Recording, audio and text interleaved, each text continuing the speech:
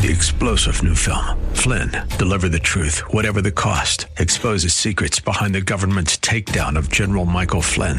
Flynn knew what the intel world had been up to. He ordered the first audit of the use of contractors. This set off alarm bells. He told the truth. He was the most dangerous person for Donald Trump to hire. They had to get rid of Flynn.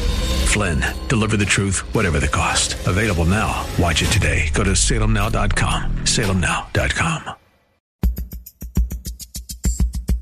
And now back to Lifeline with Craig Roberts. Ever wonder about the teachings of the Church of Mormon, Church of Jesus Christ of Latter-day Saints, more officially called?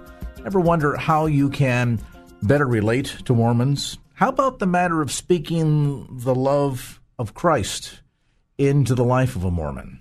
My guest tonight has written a new book called Speaking the Truth in Love to Mormons. Mark Karers pastors a church right in the heart of Mormon country in the great state of Utah. And he joins us now. And Mark, great to have you on the program. Oh, thanks for having me on, Craig. Understanding a bit about the nature of where you minister, I guess by the very nature of your geographical location, you have to be a bit of an expert on this topic, don't you? A little bit. I am actually in southern Idaho, just a little bit north of Utah, but we still are in predominantly Mormon country. So, yeah, that's our culture. So there have been so many books written on this topic, but you've kind of taken a decidedly different angle to this, haven't you?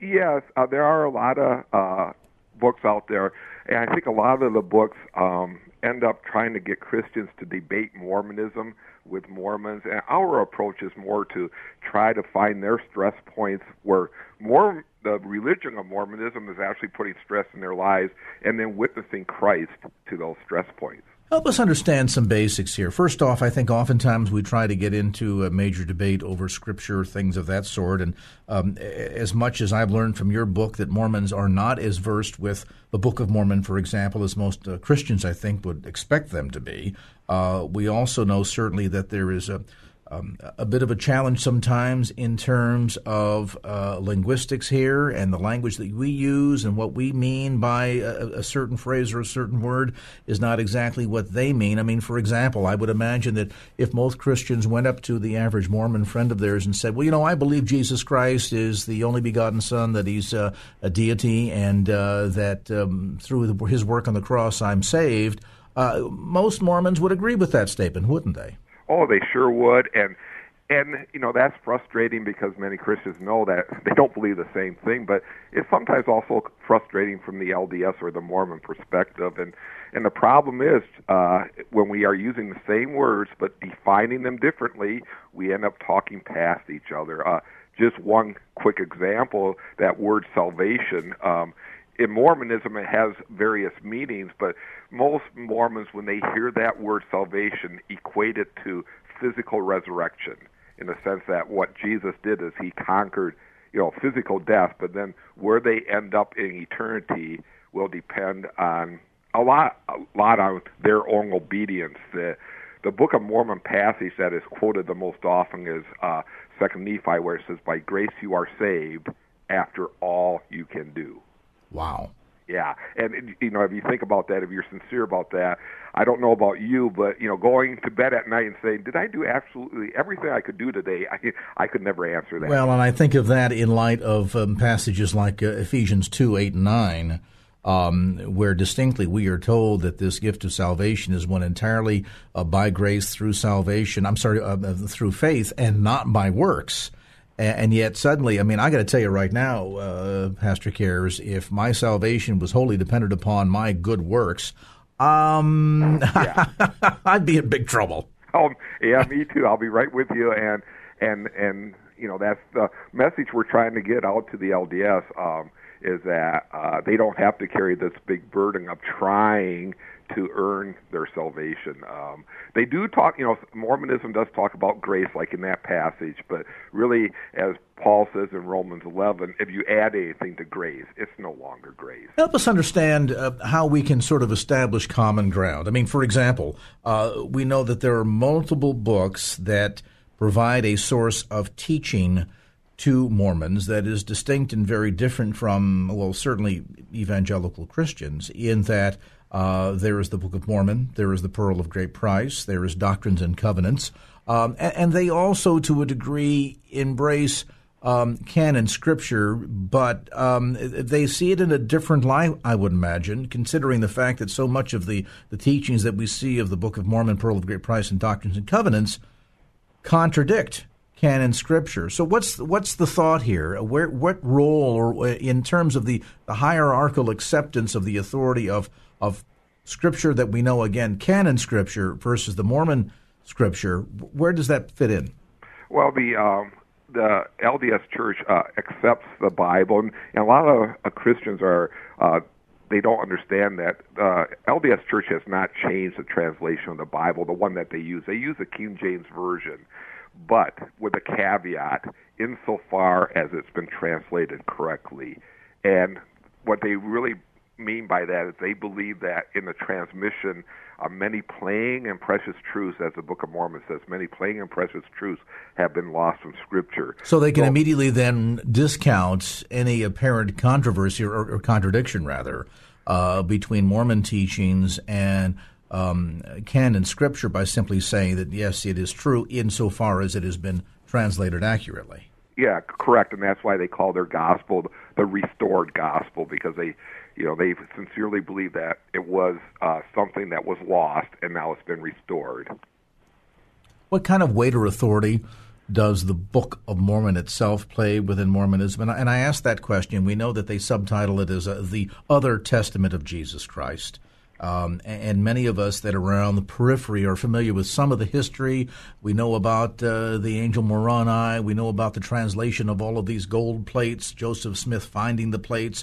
Eventually, these plates managed to conveniently get taken back up into heaven, so none of the original source content is available as a point of comparison. But when we talk about the Book of Mormon itself against other Mormon writings, such as the Pearl of Great Price or Doctrines and Covenants, how authoritative is it?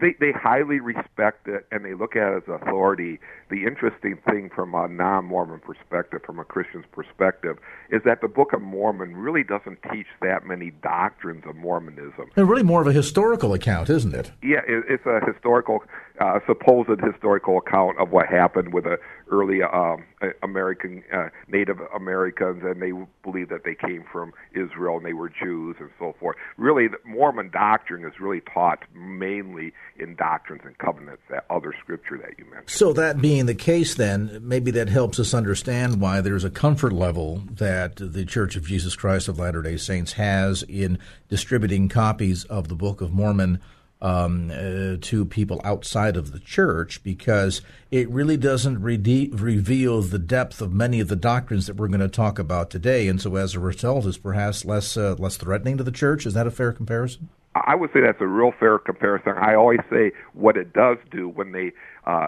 introduce the Book of Mormon, it introduces the idea of additional revelation and plants that seed. And I think that's where they really make, in a sense, a smart use of it, if you want to put it that. And additional revelations. And then, too, that brings us to an important point here that we want to make at the very get-go of our conversation today. And that is, unlike the sense that we have within revealed truth of Scripture within mainline Christendom, the notion of God is the same yesterday, today, and forever in heaven is His word settled, that there is not a lot of change or shifting going on within core doctrine of the teachings of Christianity. Now, that isn't to say that there aren't aspects of different branches of Christendom, different denominations within Christendom that might view different issues differently, but there's, generally speaking, not a lot of shifting going on when it comes to the fundamental teachings of canonical Christian teaching. However, that is not the case when it comes to Mormonism, is it? In theory, it is not. They believe in progressive revelation. They don't change their core teachings that much, but they do a lot of changes cosmetically, and there's always that potential of having a major change coming from the living prophet, who is really the president of the LDS Church. They believe that he gets direct revelation from God to guide the church. If you've just joined our conversation, Pastor Mark Kerr is on the line with us today. He's author of a new book called Speaking the Truth in Love to Mormons, a brand new book, by the way, available through Amazon. You can check it out online at Amazon.com. Also through Truth in Love Ministries. easy way to go there is simply TILM.org. Think truthinloveministries.org. We've got a brief timeout. Come back to more of our conversation with Pastor Mark Cares, a look at speaking the truth in love to Mormons. I'm Craig Roberts, back with more as Lifeline continues. And now back to Lifeline with Craig Roberts. Back to our conversation. With us today is author and pastor Mark Cares, the book Speaking the Truth in Love to Mormons. We're talking a bit about the differences between some of the fundamental core, the pillars of faith, so to speak, between traditional canonical scripture Christianity and the teachings of the Latter-day Saints Church or Mormons. When we think about where we're headed, certainly as Christians, Pastor Cares, we have the goal in mind toward heaven. And we are in the service of Jesus, and we go about our way, living out our life, running the good race, as Paul said, and, of course, someday going on to our reward in heaven. That's something that we look forward to. We look forward to being reunited with loved ones who were in Christ that passed before us. But there's no other real specific goal generally in mind when it relates to heaven. That's a little bit different, though, in the teaching of Mormonism, isn't it? Yes, it is. Mormonism does teach actually three different kingdoms in heaven. And the highest kingdom, and all of these kingdoms depend on your worthiness, but in the highest kingdom, it's called the celestial kingdom, and the highest level of that kingdom is called exaltation. And exaltation, according to Doctrines and Covenants again, according to their scripture, means that they can become gods. It says that they pass by the angels and they will have all power and they become gods. Now, many LDS people today downplay that somewhat, and they say, well, we just want to become like God. But, if you analyze that, what's really the difference? But Mormonism itself teaches that they can become a god. In fact, there's a saying in Mormonism, it used to be quite popular, but it's still heard today. I still see it in their official manuals. It says, as man is, God once was. As God is, man may become. And that's really their goal. Now, I got to stop you there for a minute, because certainly, there was debate we saw amongst the apostles who would be seated at the right hand of Jesus. Right.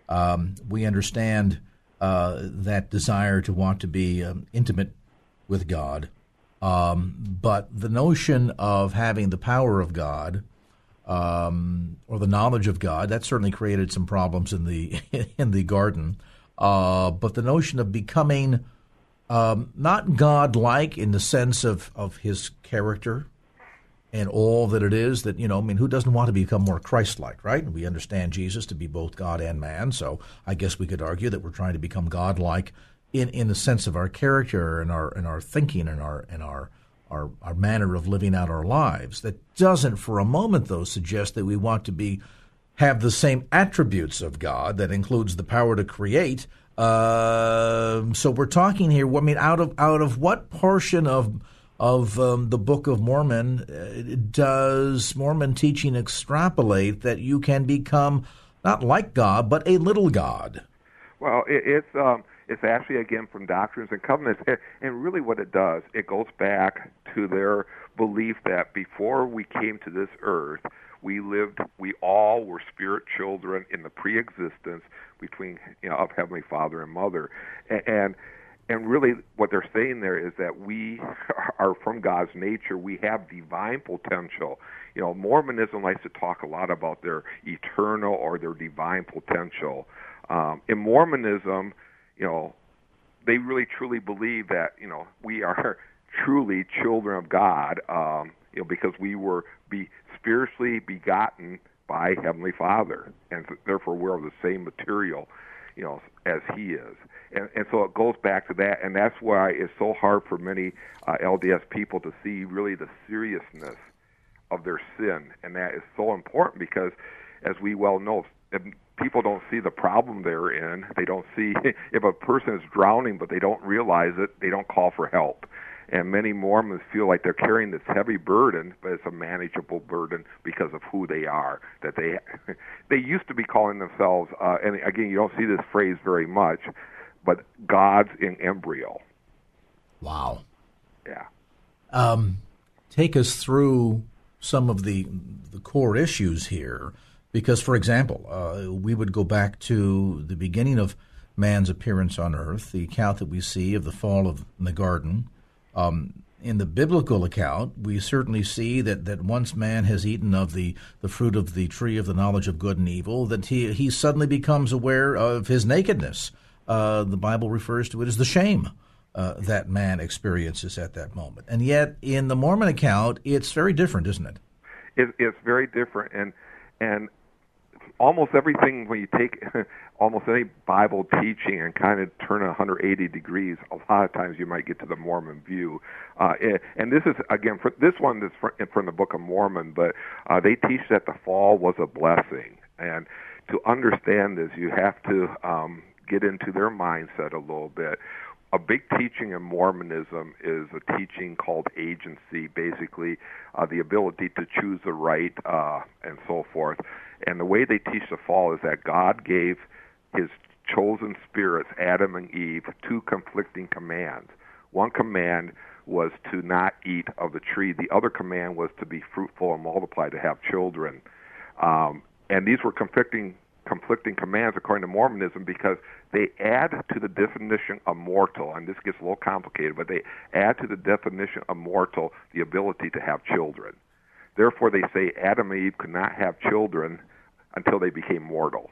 And therefore, they had to make a decision: should we become mortal, or should we not eat of the tree, and then we can't have children? And they made the right choice so that they could have children, and thus we could all progress to become God. That's another example there of they accept canon scripture in the Bible as far as it's translated correctly, because obviously the picture of the account that we see in the garden is very different in the way that it's taught from a Christian scriptural perspective. I mean, we suddenly see this major paradigm shift taking place then within the teaching of Mormonism concerning sin, the atonement, salvation, sanctification, grace. These all become very problematic.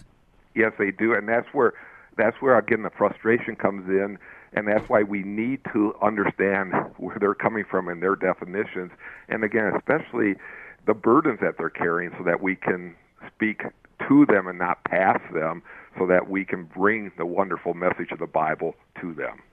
Spend some time talking specifically about how to go about doing that and kind of getting into their heads, so to speak, as we share Scripture.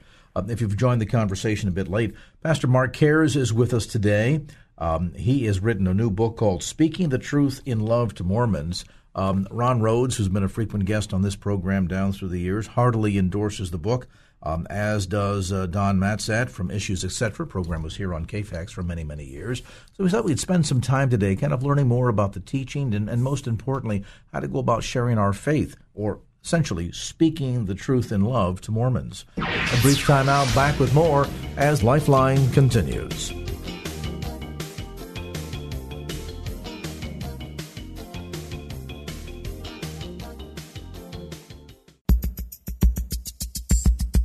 And now back to Lifeline with Craig Roberts.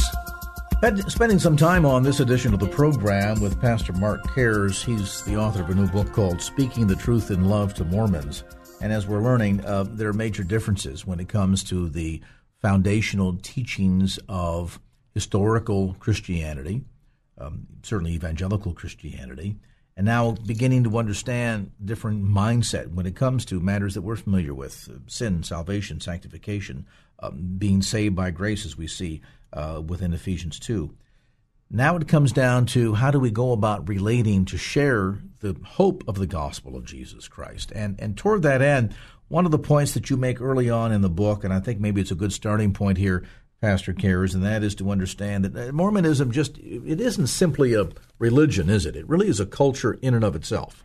Oh, it sure is, and that's especially like in the Intermountain West where I live, it's very predominant. But wherever LDS people live, they're joining much more than a religion. They're members of a culture. Their entire lives are often just wrapped up in the church. All right, let's begin with some points at which we can find common ground. Unfortunately, there are some Christians that like to be able to get into a biblical debate and want to, sort of fire doctrinal barbs across the bow as an effort to try and convince a Mormon of the differences between the two belief systems. I would suspect, though, at the end of the day, that's not going to be all that successful. No, too often I think we're trying to win the battle and not win the person, and we're trying to win the person, and that means that common ground that you're talking about. And a switch came in my thinking as I've been trying to do this is when I used to talk to the Mormons about the things that bothered me about Mormonism, and we might get into debate, but they were kind of wrong way. But when I started to talk about the things that they were experiencing stress over, like being forgiven and so forth, it was like they came to me. I can still remember many LDS people coming after me and asking me more questions. And when that started to happen, I realized, this is a common ground. And the common ground are the stresses that they are experiencing. Just let me give you just one example. It comes in many ways, but the Mormonism talks a lot about repentance, and that sounds good to us as Christians. But what we have to realize is that the way they define repentance is a very painful process and a very long process. And one of the steps in their repentance is the abandonment or the forsaking of sin. And this is how one local leader explained it to me. He says, Mark, it was like this. If I took the Lord's name in vain when I was 17 and I repented of it, God forgave me. But maybe when I was in my 20s, I took God's name in vain again. That means I wasn't truly repentant because I repeated the sin, and thus I wasn't forgiven even for the first sin because I wasn't truly repentant. Forgiveness is something that is very hard to come by in the Mormon Church. There was a classic book written a number of years ago, but it's a classic in Mormonism, and this is a quote from that book. It says, "It depends upon you whether or not you are forgiven and when. It could be weeks, it could be years, it could be centuries before that happy day when you have the positive assurance that the Lord has forgiven you. That depends on your efforts, your humility, your sincerity." Well, I mean, that puts the whole core message of salvation through faith by grace entirely on its head, because what you're telling me then is that if I sin, I repent of that sin, and then weeks, months, years later, I stumble again and I sin a second time in that same arena, you're suggesting that, therefore, obviously, that repentance didn't take, so to speak. It almost sounds as if this is based entirely on the goal of trying to attain perfection in life. Yes, it really is. And one of the passages that is quoted quite often in Mormonism, even today, is Matthew 5:48. "Be ye perfect as your Father which is in heaven is perfect." All right, I understand that, but let me interrupt. What do we do with passages of Scripture where Paul tells us about, the struggle to die daily to the flesh, right, and the fact that, the Spirit is willing, the flesh is weak? I mean, there are a multiplicity of indicators that show that even while Jesus himself, of course, as we understand, never succumbed to temptation, we know that even he himself was tempted. So I don't quite understand here then from a theological standpoint upon what they base this belief that if you've sinned once and you repent and you do it again in the same category, you've clearly not received forgiveness at all. I mean, talk about a monumental burden to carry your entire life. Yes, it is. And they take that be perfect where God, basically, as Paul says in Romans, one of the ways we see our sin through the law, through the commandments, we become conscious of sin. They take that command where God is asking us to cry, "Uncle, I need help," and they make it become perfect, and that means, you can work on it. It won't be easy, but it's possible. And if we can understand that burden, and then we can bring the wonderful gospel message that the Bible says, and one of the passages we love to use with LDS people is Hebrews 10, verse 14, where the writer says, "By one offering he hath perfected forever them that are sanctified." That one offering of Jesus Christ, we are perfect. We are perfected by that one offering. It's interesting. We go down to Utah and do mission campaigns, and once in a while we wear T-shirts that say, "I'm perfect in Christ. Ask me how." You want to understand, believe how many people stop us and say, "Tell me how." If you've just joined our conversation, again, we're visiting today with Pastor Mark Cares, a look at speaking the truth in love to Mormons. So touching this issue here, Pastor, on relieving the stress to try and live out a perfect life. Again, not to say that we shouldn't try to hide Scripture in our heart, that we would not sin against Him. I mean, certainly we want to work in that direction, but we also have to understand too that this is a process.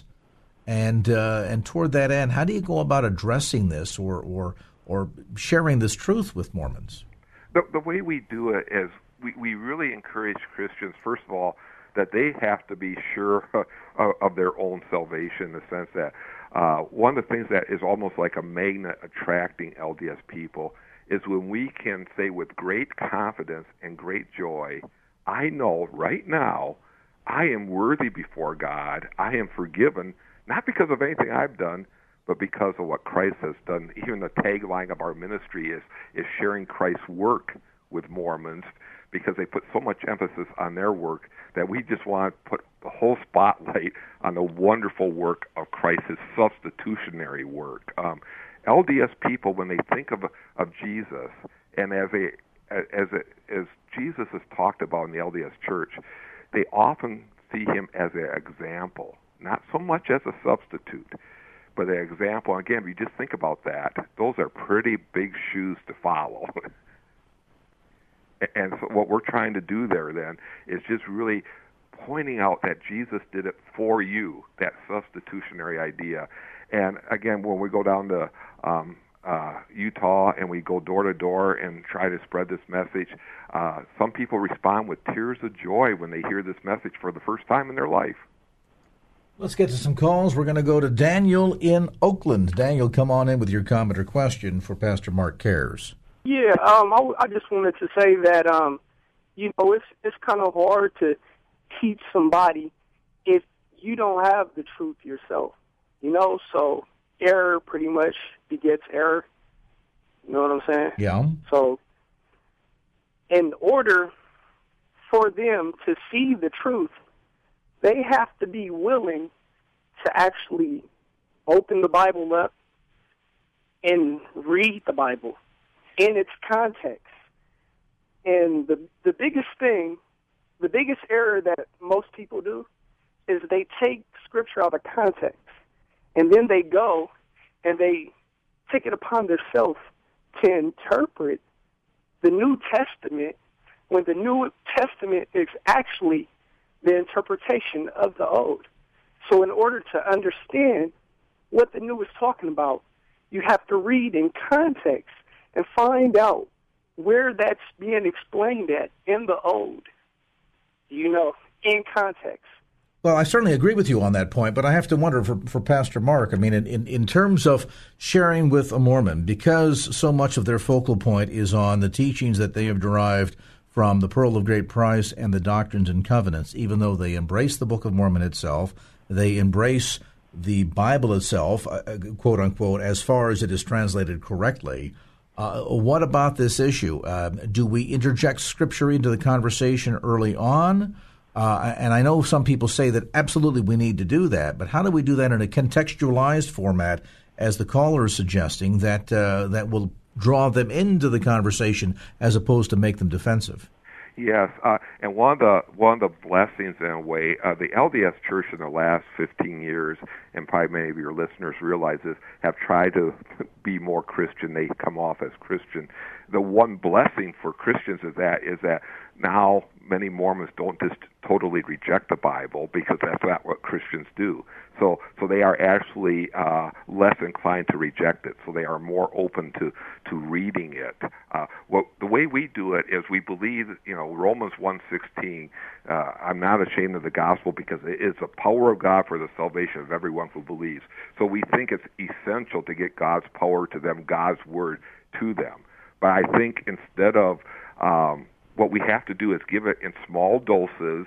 And if I have an ongoing relationship with a LDS, like a neighbor or a family member or something, taking small doses and studying it in context is a wonderful way to doing it. And there are many LDS people who are willing to do that again, if you come off not attacking, but you're coming off with love, loving them, being sincerely concerned for them, if you have this ongoing relationship with them, they are willing many times to sit down and go through the Bible, but you have to go slowly because of the definition. A brief time out, back with more as Lifeline continues.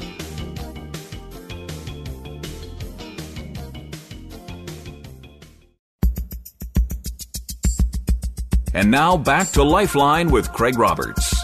Back to our conversation. Mark Kerr is our guest today. Pastor Kerr is author of Speaking the Truth in Love to Mormons. I'm curious, Pastor Kerr, in terms of equipping Mormons to answer objections that are tossed at them by Christians, are they trained to respond much the way, say, for example, the Jehovah's Witnesses are? Sometimes they are. It was interesting. Just one of my friends who used to be a LDS missionary just emailed me about a week or so ago, and he said, "Yeah, when Christians brought out when he was on his mission, and they brought out Ephesians 2, he said we would block it with James 2, and they wouldn't know what to do. James 2, of course, faith without works is dead." Yes, path. yes. And so I would say, because especially so many of them have been on their mission, right now there's 83,000 LDS missionaries out there. And so they get that training over those 2 years of the common objections. And that's really one of the reasons why, like Ephesians 2, although it's a beautiful passage, it's one that they kind of are used to. But like a Hebrews 10 passage they never heard before. So that's a little bit of a strategy there, too. Help us think through this process, then. As you've mentioned, it's oftentimes addressing some of the soft spots, the tender spots in their faith that they internally struggle with. This issue of the ongoing battle against sin is one of them. What else? Well, a lot goes in there. I think the other thing is just there's a lot of peer pressure in Mormonism. If you look at most LDS churches, there's not really support groups per se. It's in a sense, in Mormonism, it's kind of every man for themselves. And if you're not strong enough, too bad. So another one of those pressures, as unbelievable it might seem from their outward appearance, is loneliness.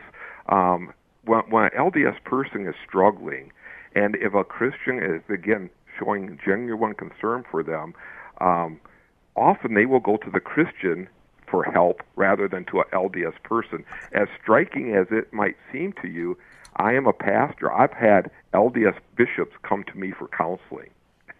It strikes me as a religion that is terribly competitive too, isn't it? Oh, there is such a success culture syndrome in Mormonism. It's very competitive, and it's not just in the religious area either. In Mormonism, it's a work religion. The beehive state. Utah is a beehive state, busy as bees, but that's in all areas of life. That's why, for example, I think a lot of LDS people make excellent employees and so forth, because they're always striving for excellence in all areas of life. And, of course, that's one of the stalwart positive sides of the teaching of this faith. The problem, of course, is that at the end of the day, it falls short of the 5 fundamental pillars of Christianity, and therefore then the fact that this sense of kind of trying to strive for their salvation is one that would seem to be, of all the areas that there is a quote-unquote weakness, this is probably the penultimate. Yeah, this is the ultimate. Again, in our area, but all over, there's many people who are inactive Mormons. Sometimes they're cultural Mormons. Sometimes they're members of the church, but really are not active. And there's various reasons why they become inactive. But one big reason is that they just looked at it and they said, "This is an impossible religion to live. I just can't keep all these rules. I can't do it," and they give up. And I think the tragedy is that so few of them have ever really heard the message of Christianity. Let's talk about that for a minute. If you had to distill it down to a handful of sort of primary keys to keep in the back of the mind of any Christian who wants to share and love on a Mormon, what would you say are some of the top priorities that ought to be on that list? I would say the top priorities, first of all, show them genuine love. we have Mormon missionaries who we have witnessed to, and they come back even after they're off their mission because they realize these are people who cared for them. So first of all, we got to put this loving face on Christianity that many times LDS people don't get from Christians. Put that loving face on, but then have honest discussions about sin and salvation. And part of that is really being totally open about, yes, my sin, in a sense, I'm failing all the time, but thank God that Jesus did it for me, that even when I commit that sin again, when I repeat that sin, I have the assurance because of Jesus' blood that I'm forgiven. If we can exude to them our confidence and our joy in Christ, like I said before, that's like a magnet attracting Mormon people to us. The book, Speaking the Truth in Love to Mormons, and again available through the usual suspects as well as through Amazon.com. You can also get more information directly through Pastor Care's website at TILM, think of Truth in Love Ministries, TILM.org. Well, that's going to do it for this edition of Lifeline. Thanks so much for being with us. And if there was anything you heard on today's show that you'd like to hear again or share with a friend, grab a copy of the Lifeline podcast. Simply log on to KFAX.com. That's KFAX.com for the Lifeline podcast.